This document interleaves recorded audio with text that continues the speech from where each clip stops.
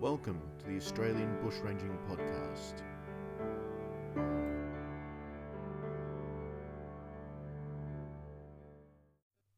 The bushranger gangs of the 1860s were not too different to the rock bands of the 1970s. The members were larger than life, they were constantly travelling, and the members were constantly changing either because of creative differences, imprisonment, or through untimely death. So it was with the highest profile gang of the era, that belonging to Johnny Gilbert and Ben Hall. Having just lost 3 of their gang within a span of months, Mickey Burke to suicide, John Vane jailed, and John O'Meally shot dead, the pair were quick to find replacements. Thus was added into the mix Jim Gordon, alias Mount, an old hand, known not so affectionately as Old Man. Gordon assisted the bushrangers on several outings in 1864, but it was on the 20th of May he would distinguish himself as a formidable bushranger. The trio began their work by bailing up 2 men on the road from Cowra and relieving them of £6. The men were on their way to the races at Young, formerly Lambing Flat, and one was carrying pastry to be had there. The brigands helped themselves to the pastry, and Hall complained that it was devilish dry. Surely it was one thing to rob a man of his lunch, but to criticise his cooking on top of it all must have been insult on injury. At any rate, the bushrangers decided to ride to the nearest pub to wash it down.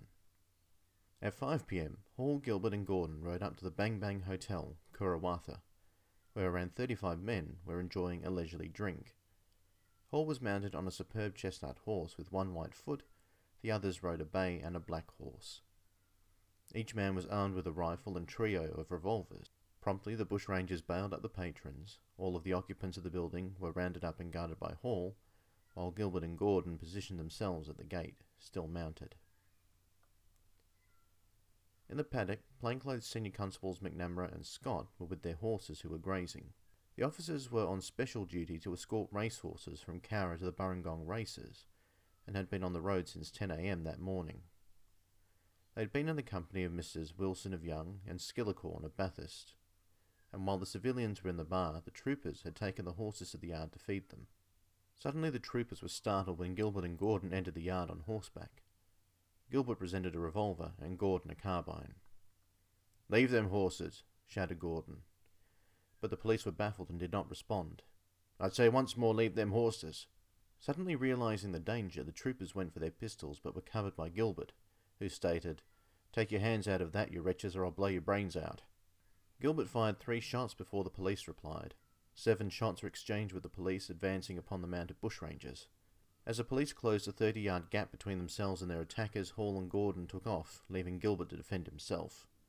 Upon realising he was on his own, Gilbert took off after the others with Senior Constable Scott in hot pursuit. Scott stuck to Hall, who unloaded his revolver at the trooper while riding full gallop. After each shot, Hall would rest his revolver upon his thigh while looking to see if the shot took effect. Scott kept at him, resting his weapon on his left arm to steady it. One of Scott's shots struck Hall's cabbage tree hat, causing it to fly off, though it was attached to a string. Hall clutched at his head and swore before speeding away. With Hall out of reach, Scott returned to the hotel where Gilbert and Gordon were sheltering behind the building. Gordon, seeing Scott 350 yards away, dismounted and fired at him, shouting, "Take that, you wretch!" The shot hit the ground and ricocheted into the building. Seeing his shot so ineffective, Gordon mounted and retreated. The trio threatened a return visit as they galloped away with their proverbial tails between their legs. By the end of the fight, around 30 shots had been fired, but there were no casualties. Inspector Singleton was soon informed, and a party to search for the bushrangers was dispatched, anticipating that they could be headed to a local race meeting. The search was fruitless, and the gang would strike again 3 days later. The gang soon drew 19-year-old John Dunleavy into the fold, and after a few more outings, including one wherein a victim was viciously flogged for having been part of a search party, Gilbert decided to take his leave of the gang. It is unclear what prompted his decision, but thereafter the gang would be seen to be led by Ben Hall, and referred to as such in the press.